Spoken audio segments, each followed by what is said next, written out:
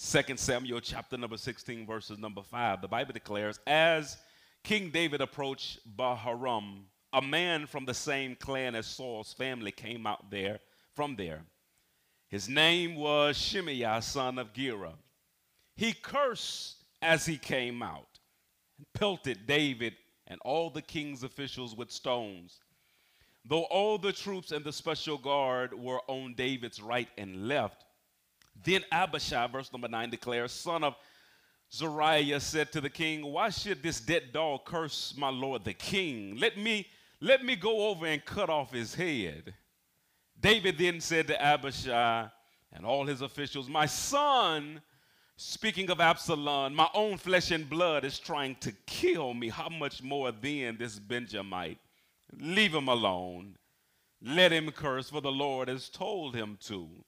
12 declares, it may be that the Lord will look upon my misery and restore to me his covenant blessing. That's so good. Instead of his curse today. So David and his men continued along the road while Shimei was going along the hillside opposite him.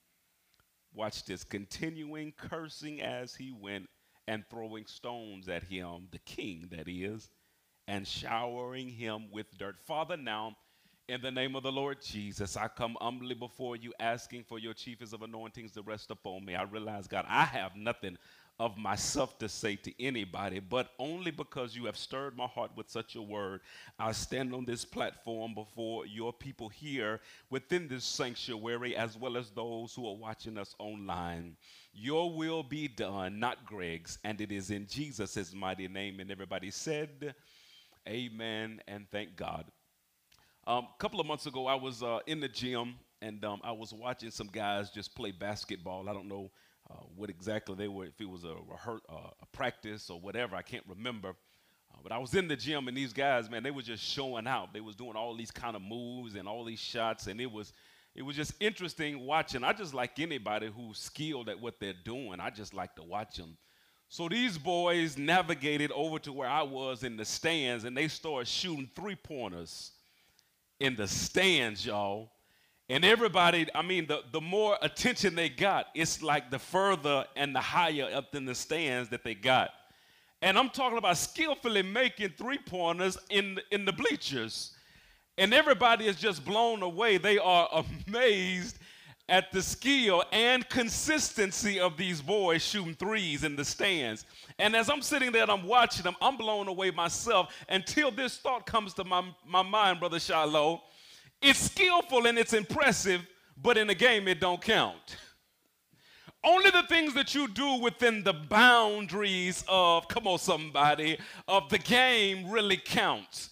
And that's the reason why we're in the middle of this series, Family Matters, because there have been some things that God has highlighted in my spirit on today that we are doing outside of boundaries, and our lives, the quality of our lives are somewhat diminishing because we shooting three-pointers in the stands. Let me get to one of the texts that God stirred my heart with in the book of Ephesians, chapter number 6, verses number 1. The Bible declares, children, obey your parents in the Lord. Somebody shout, for this is right. He says, for the children, obey your parents in the Lord, and the caveat is in the Lord, in the Lord. In essence, if your parents or any authority figure is telling you to do something that's contrary to the law, contrary to the will of God, then as a child, you are not bound by whatever that authority figure is telling you to do. Can somebody say amen to that? But children, obey your parents, watch this, in the Lord. Now, he's going to talk to the parents in verse number 4, and he's going to challenge them not to exasperate, not to drive your children to anger, because even as a parent, I can look at certain rules that I established for Aisha. As she grew up, I was like, that was overkill. I don't know why I did that. There's certain things I challenged Greg Jr. to do or not to do, and as he grew up, I was like, maybe I shouldn't have done that. So the scripture teaches me to evaluate my parenting. But for the children to obey your parents, somebody shout, in the Lord. In the Lord, that's the caveat for this is right. When you get to verses number 2, it says, honor your father and mother, which is the first commandment with promise. Now watch the wisdom of the text. The authority of the parent ends at the point of legal and financial responsibility. There was a point I was a child in my father's house, and watch this, because he was legally and financially responsible for me, I had to obey my daddy. I'm in school right now, and if I don't go to school, if I don't do what I'm supposed to do, nobody's going to call my parents. But there was a point in time that if I didn't go to school, my parents were going to jail. Y'all ain't saying nothing. Come on. Well, I'm in school right now, and nobody's calling my parents. And watch this, by the same token, there was a time when legally I was grown, but financially depended upon my parents, and I couldn't ask for my daddy's money without his rules. So if you're still legally under the age, or you are responsible, watch this, or you are depending upon your parents' financial responsibility, then verse number 1 applies to you. Children, obey your parents in the Lord. Why, y'all? For this is right.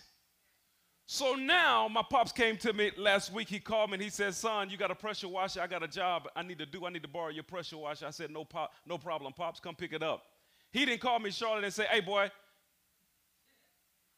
you better give me that pressure washer. He ain't do that. Because watch this. Is one grown man talking to another? Y'all ain't saying nothing. I am still his child, but I'm not a child. So there came a point in our relationship where Ephesians chapter number 6 verses number 1 did not apply any longer, because again, I am his child, but I am not a child. So at some point in your relationship with your parents, Ephesians 6:1 goes away, but Ephesians 6:2 never dissolves. The caveat for 6:1, in the Lord, in the Lord. He does not put a caveat in Ephesians 6:2, because as a child, you are to always, somebody shout, honor. Always honor your parents. Now, I want to deal with honor just for a moment. I want to give a definition to it. Honor simply means to give weight or dignity to one in the sense of respect. The problem that many of us are having in our family, in the church, and that's what we're dealing with primarily, family matters, is that we as people of God have developed the societal standard of honor as opposed to the biblical standard of honor. Within society, you get honored based on what you do, how much you have. Come on, sir. What you have accomplished in life. You are honored based on achievement. But when it comes to the biblical standard of honor, it's not about what you have done. It's about what God has done in your life. I'm going to let that settle just for a moment. Biblical honor is about position alone. So if my military guys, they understand this the most, and I appreciate them, because watch this. When you salute somebody, you don't salute them because you like them. Y'all ain't saying nothing in this place. I said when you salute them, you don't salute them because they have been nice to you or they've given you certain favor. No, you salute them by virtue of their position in your life. That is biblical honor. So when it says honor your father and mother, it didn't say honor your perfect father. It doesn't say honor your flawless mother. Y'all ain't saying nothing. It says honor your father and mother, because this is how I have set up order in the family. Can somebody say amen right there? Now watch this. Y'all just follow me just for a second, because I'm pretty passionate. I'm going to tell you at the end why I'm so passionate and why it drove me. There's some revelation that God gave me that drove me back to apologize to any and everybody who I have ever dishonored as an authority figure in my life. But I just want to highlight a passage of scripture in Romans chapter number 13. The man of God writes, and he says, let everyone be subject to the governing authorities. This particular scripture I'm reading specifically is talking about leadership, but there are some concepts that apply to parental authority. Paul writes and he says, let everyone be subject to the governing authorities. For there is no authority except that which God has established. The authorities that exist have been established by God. Now let me press pause there for a second to give you understanding of the context of why the Apostle Paul is writing this. He's writing this particular scripture to the church at Rome is because they have just now been allowed back into the city. Caesar kicked them out of the city. Historically, we know this because they were acting up. Let me say it again. Christians got kicked out of a city because they were showing out. had nothing to do with persecution, had nothing to do with haters. The Caesar saw y'all causing more problems than y'all are help in my city. So all of y'all who call on the name of Jesus, y'all need to get up out of my city because your presence doesn't represent the Christ that you say you serve. So as they are coming back into the city, the Apostle Paul gives them instructions concerning, watch this, the secular government, the Caesar, the Roman Empire. He says, verse number 1 again, let everyone be subject to the governing authorities. For there is no authority except that which God has established. He says, the man that's in power in Rome, he's only there because I allowed him to be there. And if you are a believer, I want you to respect the authority that I allow to be there. Y'all ain't saying nothing in this place. As a pastor, I want to just throw this out there. I've been so disappointed for the past 12, 14 years in the Christendom because we have shown such disrespect when it comes to our presidential officials.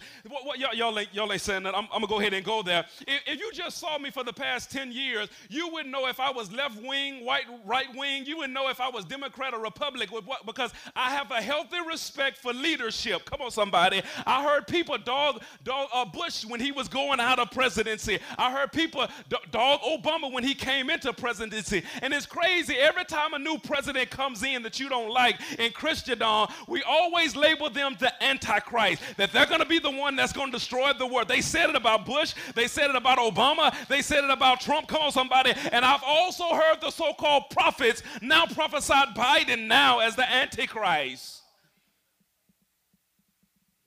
The scripture declares there is no authority except the one that I allowed. And as believers, you got to understand, even in our scripture, the Bible teaches us and it gives us an example that God himself can use an evil Pharaoh to bless his people. Can somebody say amen to that, right?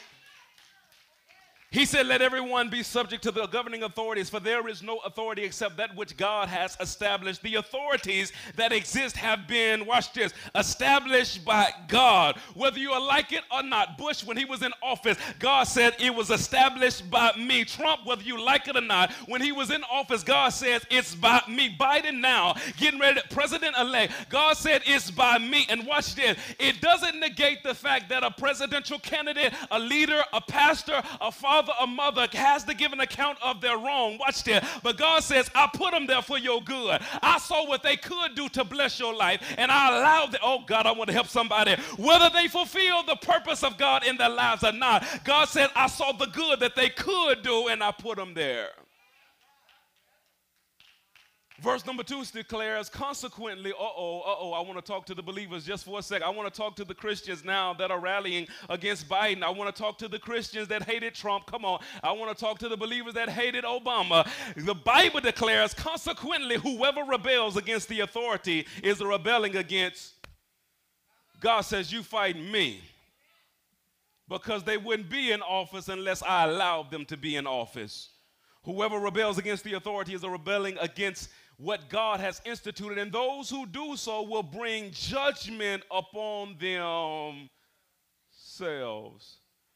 Verse number 4, for the one in authority is God's servant for your good. But if you do wrong, again, whole nother message on how to deal with leaders, parents in error. Whole nother message. I just want to deal with for the next few moments the dishonor that we as so-called Christ followers give to people who he has placed in our lives as authority. And just like he placed governmental authorities in position, he was the one who chose your mama and your daddy. I want to tell you today, they may not have turned out, or things may have not turned out the way that you desire, but God placed that mama and that daddy in your life. Y'all ain't saying nothing in this place, because he said, I saw what they could do for you. Now, whether they're gonna do it or not, I see the potential, and I placed them in your life for your good. And as a child, I'm declaring today, you might be past the age of obeying them, but you are never past the age of honoring. Somebody shout, I must honor. For the one in authority is God's servant for your good. But if you do wrong, be afraid, for rulers do not bear the sword for no reason. They are God's servants, agents of wrath to bring punishment on the wrongdoers. This is crazy. Ooh. 6 and 7 says, this is also why you pay taxes. I know we complain about that, but this is why we pay taxes. Because if it's a fire in my house, I want the firemen to come quickly. This is why we pay taxes. There's somebody breaking in my house, I want the police to come. Come on, somebody. Y'all ain't saying nothing. I don't care. I don't care if he's a Democrat. I don't care if he's a Republican, left wing, right wing, no wings at all. Somebody breaking in my house ain't supposed to be there. I need you there right now. Y'all, come on. For the authorities are God's servant who give their full time to govern, and give to everyone what you owe them. If you owe taxes, pay taxes. If revenue, then revenue. If respect, then respect. Here it is. If honor, give them honor. Societal honor is a demonstration of respect based on what someone has accomplished, what they have achieved, what they possess. Biblical honor has nothing to do with what a person has done or hasn't done. It has everything to do with who they are in your life. Now, I was praying about this particular text, and I said, God, give me a passage of scripture where I see honor or dishonor in a text clearly.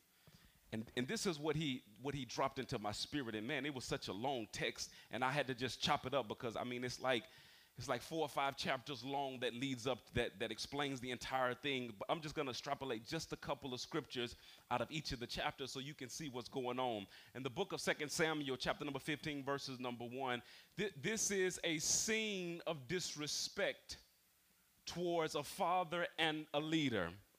The Bible declares, in the course of time, Absalom provided himself with a chariot and horses, and with 50 men to run ahead of him. He would get up early and stand by the side of the road leading to the city gate. Whenever anyone came with a complaint to be placed before the king for a decision, Absalom would call out to him, "What town are you from?" He would answer, "Your servant is from one of the tribes of Israel." Now understand, these individuals are coming to his daddy, the king, to seek justice. But he is interceding between the people and his father, the king, and he is pulling the hearts of the people to himself. Verse number 3 declares, then Absalom would say to him, "Look, your claims are valid and proper, but there is," look at this, "there is no representative of the king to hear you." And Absalom would add, if only I were appointed judge in the land, then everyone who has a complaint or case could come to me, and I would see that they would receive justice. 5 declares, also whenever anyone approached him to bow down before him, Absalom would reach out his hand, take hold of him, and kiss him. This is behavior of a king, not the son, not a prince, not a son of a king, but he is showing extreme dishonor to his father. 6 declared, Absalom behaved in this way toward all the Israelites who came to the king asking for justice, and so he stole the hearts of the people of Israel. You know the rest of the text. He eventually attempts a coup to dethrone his father. Now let's put the text in context. What had happened was Absalom had a sister by the name of Tamar, his whole sister. They had an older brother named Amnon, half brother, and the scripture declares that Amnon played sick and asked King David for his half-sister Tamar to come in and to cook for him. She goes to her big brother's house, cooks for him, and the Bible declares that he rapes her and puts her out of the house. Now this is half-sister and brother, but the whole brother and sister, same mama, same daddy. Absalom is furious. So this is what he does. He, number one, kills his brother Amnon. He runs away, and when he comes back, he sets up a plan. God, I want to help somebody, to take his father's throne. This is the real tragedy. Absalom didn't give time for God's judgment, nor his father justice. The scripture declares that David was angry, but we don't get a chance to see what are the consequences to his son. Some of you all might say, well, he was gone 2 years, he was gone another 4 years, so that was plenty enough time. But when you look at when you look at patriarchs like Jacob, who waited to the end of his life to pronounce judgment upon his sons based on their behavior, in essence, there are certain rewards that he withheld from them based on what they did and did not do. We don't even get a chance to see that because Absalom took matters in his own hands. He killed his brother, and he dishonors his father in an extreme way. This is the problem with dishonor. It always trickles down. So when you start dishonoring your parent as the older child, it doesn't stop with you, but it trickles down to the rest of the siblings. When you in the house and you dishonor your pastor, come on somebody, it don't just stay with you, but it trickles around the rest of the church, and you sow seeds of disharmony and discord in the house of God. And I'm standing on the platform trying to figure out why people aren't responding, why people aren't getting aboard on the vision of what God has planted in my heart. It's because there is somebody that's sowing dishonor in the house. So because of the son's dishonor, we pick up at chapter number 16 of 2 Samuel, verses number 1. The Bible declares, when David had gone a short distance beyond the summit, there was Ziba, the steward of Mephibosheth, waiting to meet him. He had a string of donkeys saddled and loaded with 200 loaves of bread, 100 cakes of raisins, 100 cakes of figs, and a skin of wine. Follow me. Verse number 2, the king asked Ziba, why have you brought these? Ziba answered, the donkeys are for the king's household to ride on. The bread. Understand, at this particular point, Absalom has run his father out of the kingdom, and he's walking to a nearby city to get away from his son who's trying to kill him. The donkeys are for the king's household to ride on. The bread and fruit are for the men to eat, and the wine is to refresh those who become exhausted in the wilderness. Look at David's response. The king then asked, where is your master's grandson? Ziba said to him, he is staying in Jerusalem, the place where the palace is, because he thinks because you've been dethroned by your son, he thinks today, because today the Israelites will restore to me my grandfather's kingdom. Now let me press pause there for a second, because I'm really messed up by this particular text. Let me put it in context. It is customary for a king, when he is enthroned, all of the sons, grandsons, children, usually in general, are annihilated because that king knows that the old king's kid has a potential to threaten his security. David does the extreme opposite. He doesn't kill the grandson of Saul, but he does the extreme opposite. He actually invites Mephibosheth into his house to sit at his table as if he is one of his sons. And you mean to tell me, Mephibosheth, number one, David spared your life. He could have just spared your life and left you in Lodabar where you was. But not only did he spare your life, he brought you in. I want to help somebody. Set you at his table. You didn't just eat any old food. You ate from the king's table. And the moment the king is down, you trying to take his throne, the devil is absolutely a liar. Where you going with this, Pastor McGee? I've had people come to me that I've had to just simply shut up. What are you trying to say, Pastor McGee? I had people come to me with problems that they had from their previous pastor. And they tell me all the things that he has done wrong in the past 4 months.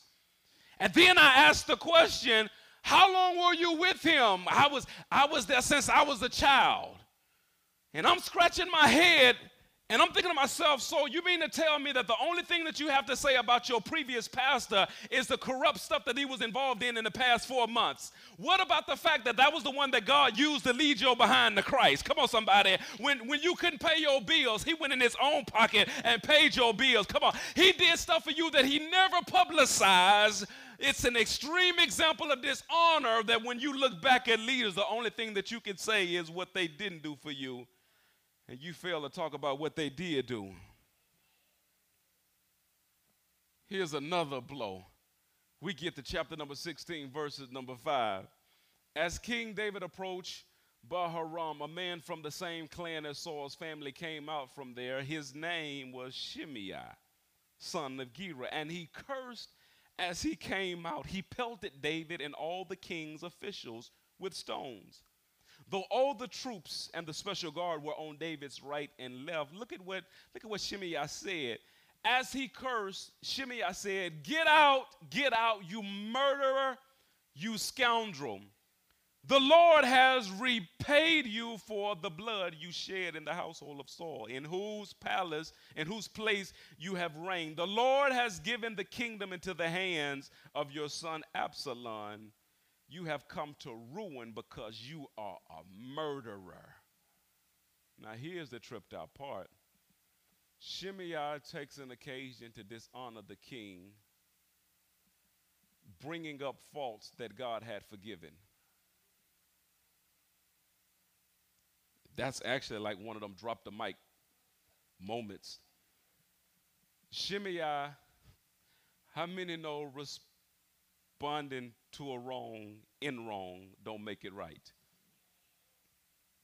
So Shimei curses the king, dishonors him based off things that he did in his past. And if anybody knows David, David is a true worshiper. And whenever he falls short and he's convicted of whatever it is he's done, he goes to God, falling on his knees, saying, God, have mercy on me. And you bringing up stuff that I did in my past, and you using my past sins as an excuse, oh God, to dishonor me. Here's the thing about dishonor. God, I want to help somebody in this place. Somebody shout never.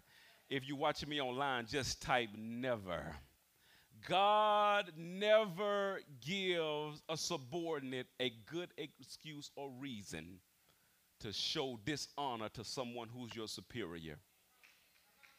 It could be your parent, it could be your boss, it could be your supervisor, it could be your pastor, it could be your president. He never gives you a reason or an excuse. He says, children, obey your parents in the Lord. That's the caveat, in the Lord. If it's outside of the Lord, you ain't got to obey them. But watch this. He never said honor them in the Lord. No. He says honor them because biblical honor is giving honor to the position, not the action of the individual. God says, I know how to handle a corrupt king. I know how to handle a disobedient, corrupt parent. But God says, despite their actions, I'm commanding you to give them. I'm going to be honest with you. There have been times in my life in the past that I was challenged by this word because I adopted societal standards of honor. Societal standards, again, are honoring the honorable. Honoring the honorable. And there have been times that I've had to correct, sometimes check, even members of this church, that on Father's Day, you honor me because you see how I treat my children. But you didn't even call your own daddy on Father's Day, but you gave me a card with $20 in it. Thank you for the card, and I sure appreciate $20. But it's dishonor to your father to honor me and not even say nothing to. How is it you give First Lady something for her birthday, but you give your mama nothing for her? Honor your father and your mother. Now, I'm standing before you, people of God, again, not as someone who has arrived, someone who has never fallen or failed. The reason I preach this particular passage with passion, or this particular subject with passion, is because I've been one of those individuals who have fallen into dishonor, disrespect, because I have dishonored people who God placed in my life. And the reason I dishonored them, I thought I had a valid excuse based on what they did. But after dishonoring them because they did something dishonorable, God checked me still. And all these three brothers that I just mentioned, Mephibosheth, Shimei, and Absalom, it did not end well for them, although in their minds they had a good excuse to dishonor because they saw something dishonorable. God still checks them because honor, God help me in this place, is without excuse. I'm getting ready to show you, watch this. I'm getting ready to show you three motivational scriptures that pushed me to a place years ago to go back and apologize to any and every leader, any and every authority that I ever showed contempt or disrespect of dishonor for. In the book of Psalms 133, verses number 1, the Bible declares, behold, how good and how pleasant it is for brethren to dwell together in unity. Somebody shout unity. It is like the precious ointment upon the head that ran down upon the beard, even Aaron's beard that went down to the skirts of the garment. Understand, favor flows down as long as honor is flowing up. And for some of us, there is a portion, come on, just say it plainly, because the reality is, Pop, God wouldn't give me a message like this unless it was dishonor in the house. God wouldn't just prick my heart. I wouldn't spend so much time studying and rehearsing and trying to get an understanding of something like this if this is something that wasn't going on in the atmosphere right now. Many of you all are missing a flow of ointment, a flow of anointing, a flow of favor. Y'all ain't saying nothing. A measure of grace many of you all are missing because you have chose not to honor. Because honor, watch this, ointment flows down as long as honor is flowing. Watch this. It's changed my life. This changed my life. Matthew chapter number 10, verse number 41. I need you to see this. The Bible declares whoever welcomes a prophet, as a prophet will receive a prophet's reward. Whoever welcomes a righteous person as a righteous person will receive a righteous person's reward. I want to run around this building right now. Pop, I'm happy. I want to run around the building right now because watch this. So,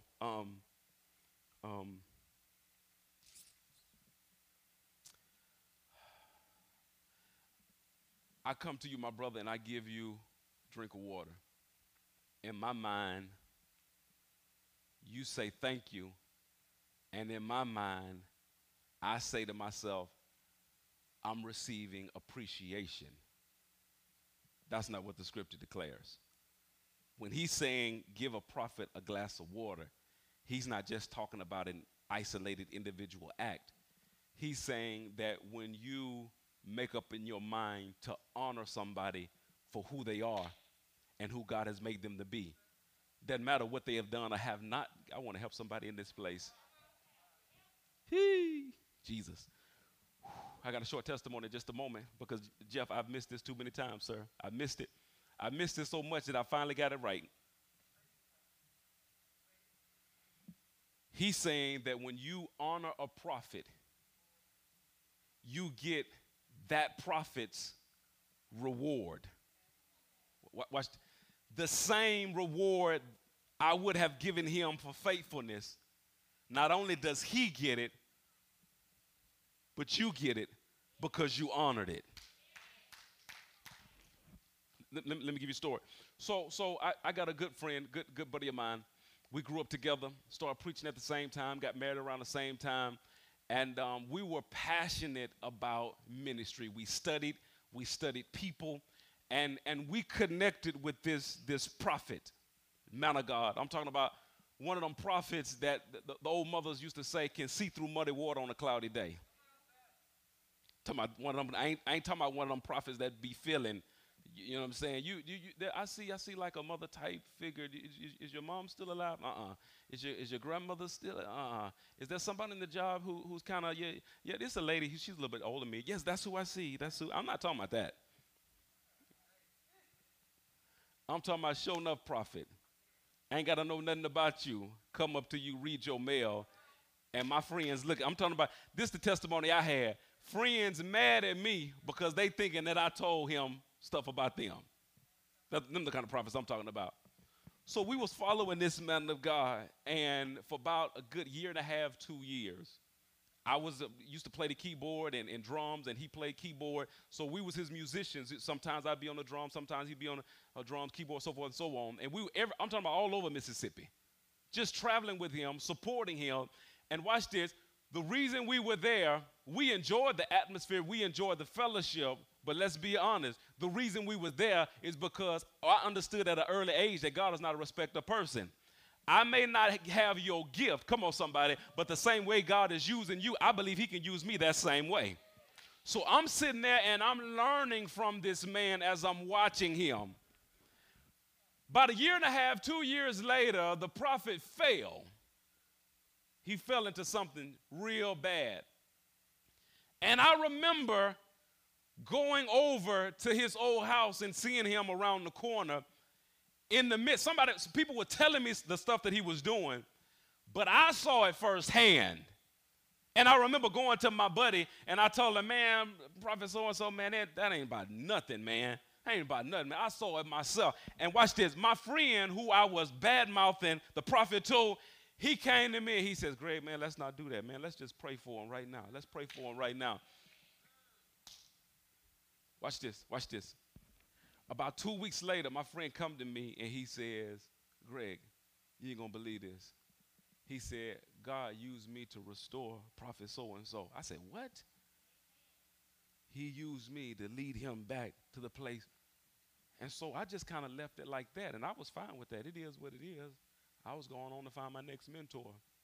It didn't hit me again until I saw my friend in the pulpit ministering, watch this, with the same anointing that was on the prophet that we were following.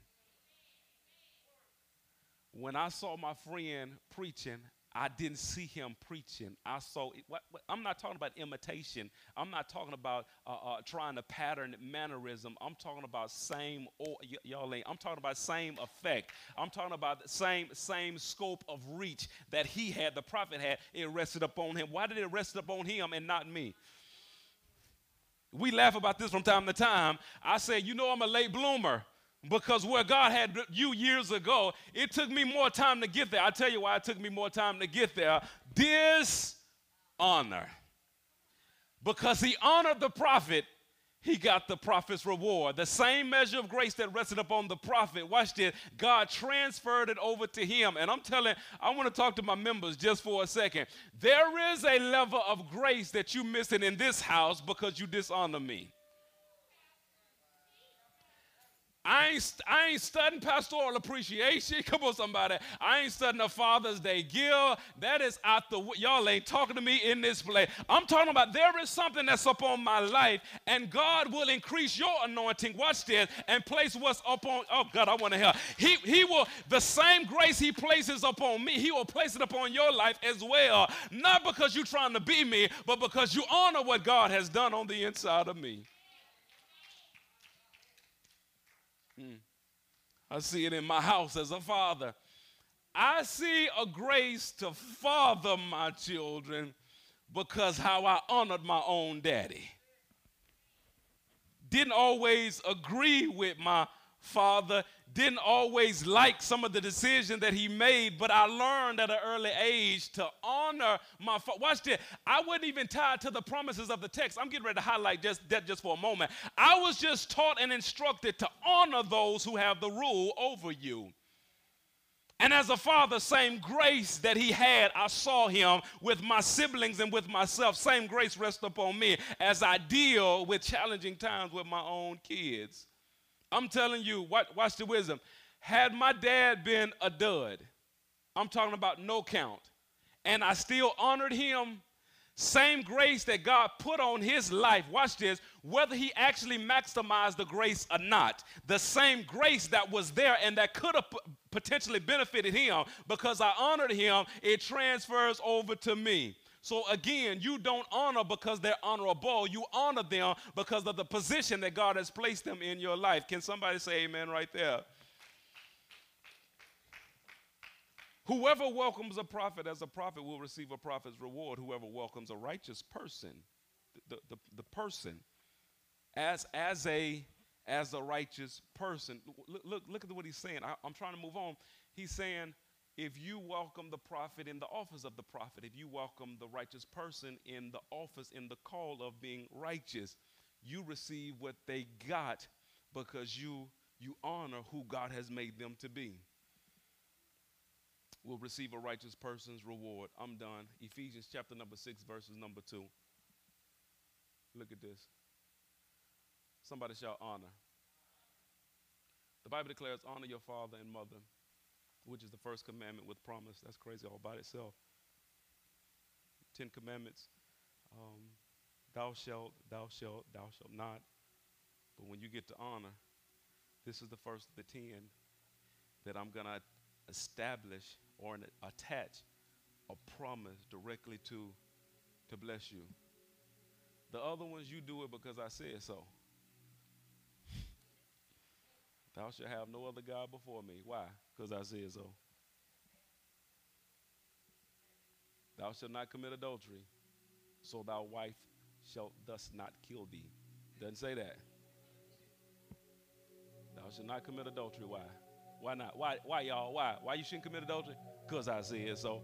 Thou shalt not steal, so your neighbor won't bash your head in. Is that what it say? Come on now, here, help me, man. You know the word. Is that what it say? It don't say that. Thou shalt not steal. Why not? Why, God? Why?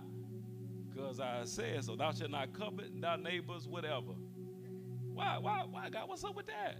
Because I said so. But when it comes to honor, it shows the heart of God. Because you reward what's most important to you. Jesus. My baby, Teresa, she was in there. I told Charity and I told Teresa to clean up and do something. They came and they cleaned up. And watch this.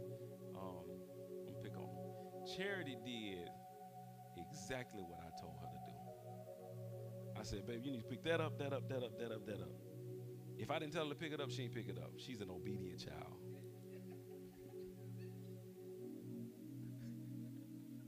She was obedient. Papa, I'm talking about to the T. But he didn't tell me to pick up that paper, so I'm going to leave it there. I don't want to disobey my daddy. Pick up this paper, not that paper. Boy, watch this. Teresa came in there, and I told Teresa, I put Teresa in another part of the house, and I told her what to do. And Teresa did everything I said do. And when she finished, she started looking around. And she went over and started doing some other stuff I ain't even tell her to do. I pulled Teresa to the side. I ain't gonna tell you what I told Teresa. I ain't tell her. But she got a special blessing. You know why she got a special blessing that night? Because you reward what's most precious to you. I ain't rewarding you for doing what I told you to do. You're supposed to do that. Yeah. But when I see you go overboard, and I'm gonna tell you today, if you're going to honor somebody, you're going to go overboard. Because it's easy to honor the honorable.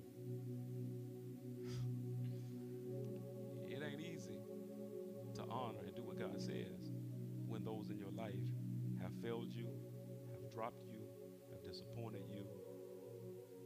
So God says, this is really important to me. This is the first commandment. I'm giving a blessing if you do this one right here. The other ones, you just better do it because I said so. Get up in here. Do it now. But this one right here, I'm going to attach something special to this one.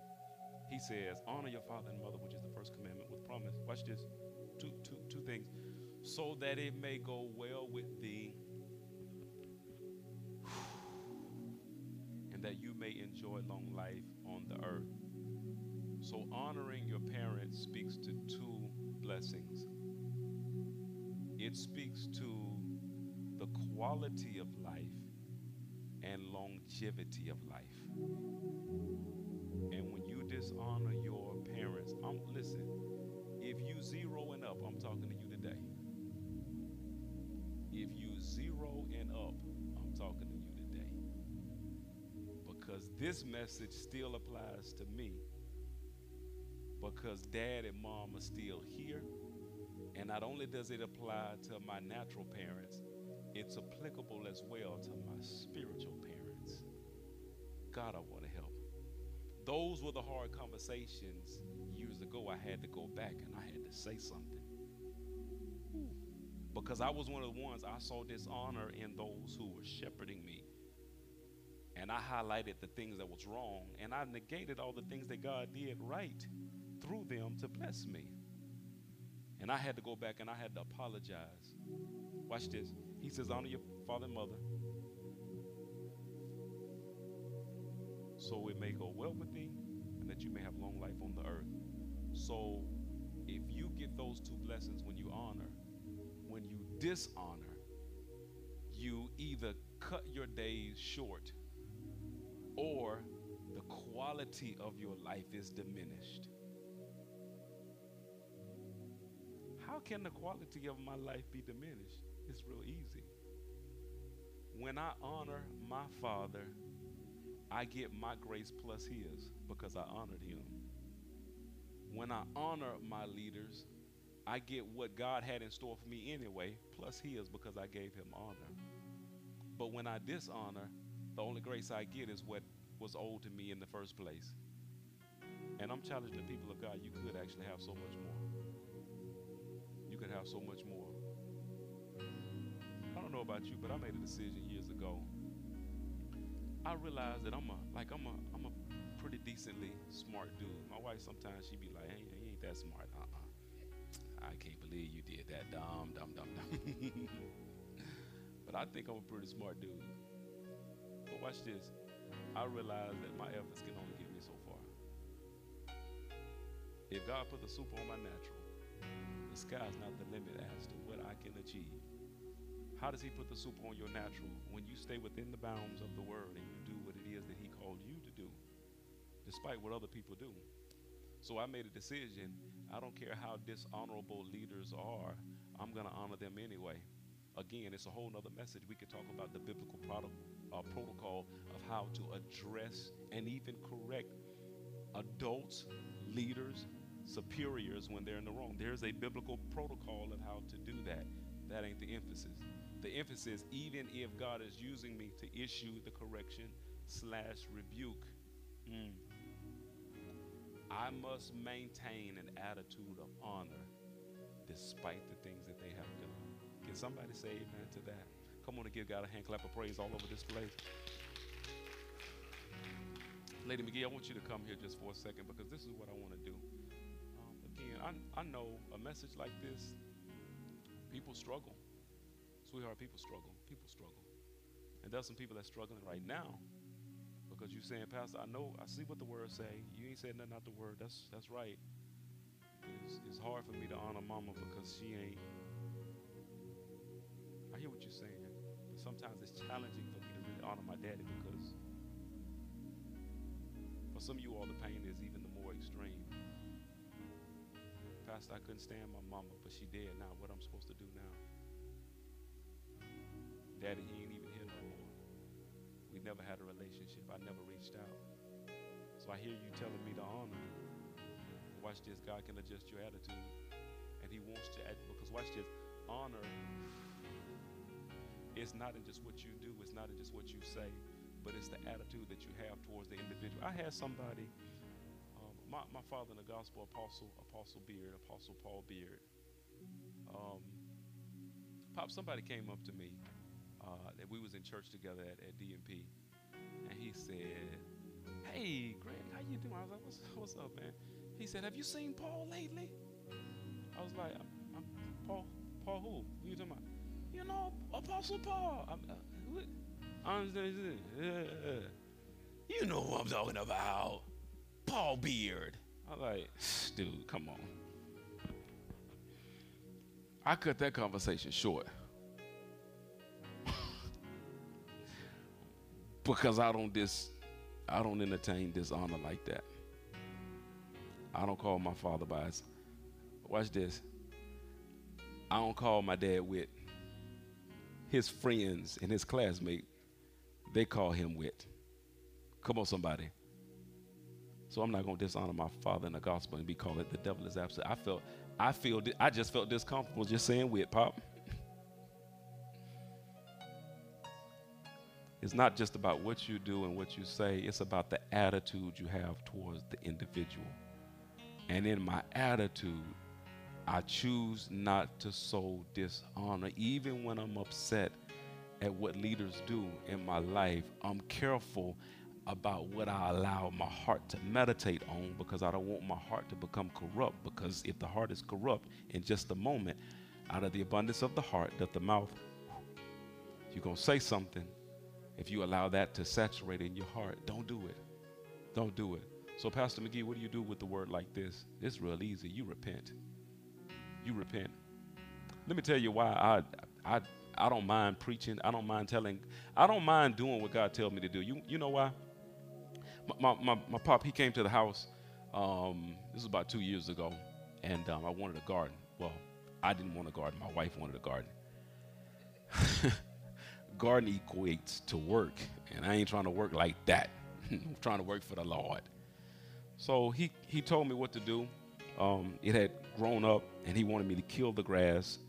And then after killing the grass, I had to come in and I had to till and turn it up, and I had to let it set out. A couple other things I had to do.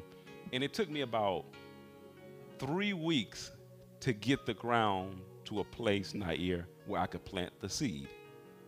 This is why preaching is easy for me, is because God never told me to plow, till the ground. All he told me to do was plant the seed. This is why you should be without fear when it comes to witnessing. Because if God prompts your heart to minister to somebody, the reason he's prompting your heart to plant a seed is because he's already been there tilling the ground. So in a message like this, I'm not bringing new revelation. I'm actually bringing confirmation, because God has already been plowing and tilling your heart in this particular area. So the seed has been planted. What is your response? Twofold. Today you repent to God. Tomorrow you seek the face of God of how I'm going to repent to that individual. What I need to say to my dad, what I need to say to my mom, what do I need to say to my spiritual leaders, what do I need to say to maybe some government official? How do I need to approach that? So if that's you today, heads bowed and eyes closed all over this building. Heads bowed and eyes closed, heads bowed, heads bowed. I'm not calling anybody out. And you guys who are watching me online, in the privacy of your own home, you don't have to raise your hand and say, Pastor, this word was for me. But if it is, it's in the house, everybody off duty. My ushers off duties. I want to see who it is, who I'm ministering to today. If that's you and you're saying, Pastor, that's me, just lift your hand real quickly in the air. I want to see you. Thank you. Thank you for your honesty. That's really good. Thank you. Thank you for your honesty. You can put your hands down. Thank you, Jesus. So, Lady McGee, individuals here as well as those who are online have a responsibility to ask God for forgiveness for dishonoring those who he has placed in their lives. And they also have a responsibility to go to those individuals to confess their sins to make it right. Dishonor just doesn't go. You don't slap somebody in the face and say, oh God, I'm sorry, forgive me, and don't go to that person and make it right. Lady McGee, lead us in prayer, please, dear. Amen. So this morning when I was praying, and God spoke to me, and I was going to post a post, and I never got around to it. So I know that it was meant for me to pray today. But in the post, I was going through something difficult on yesterday, something that I found out, and I was just angry.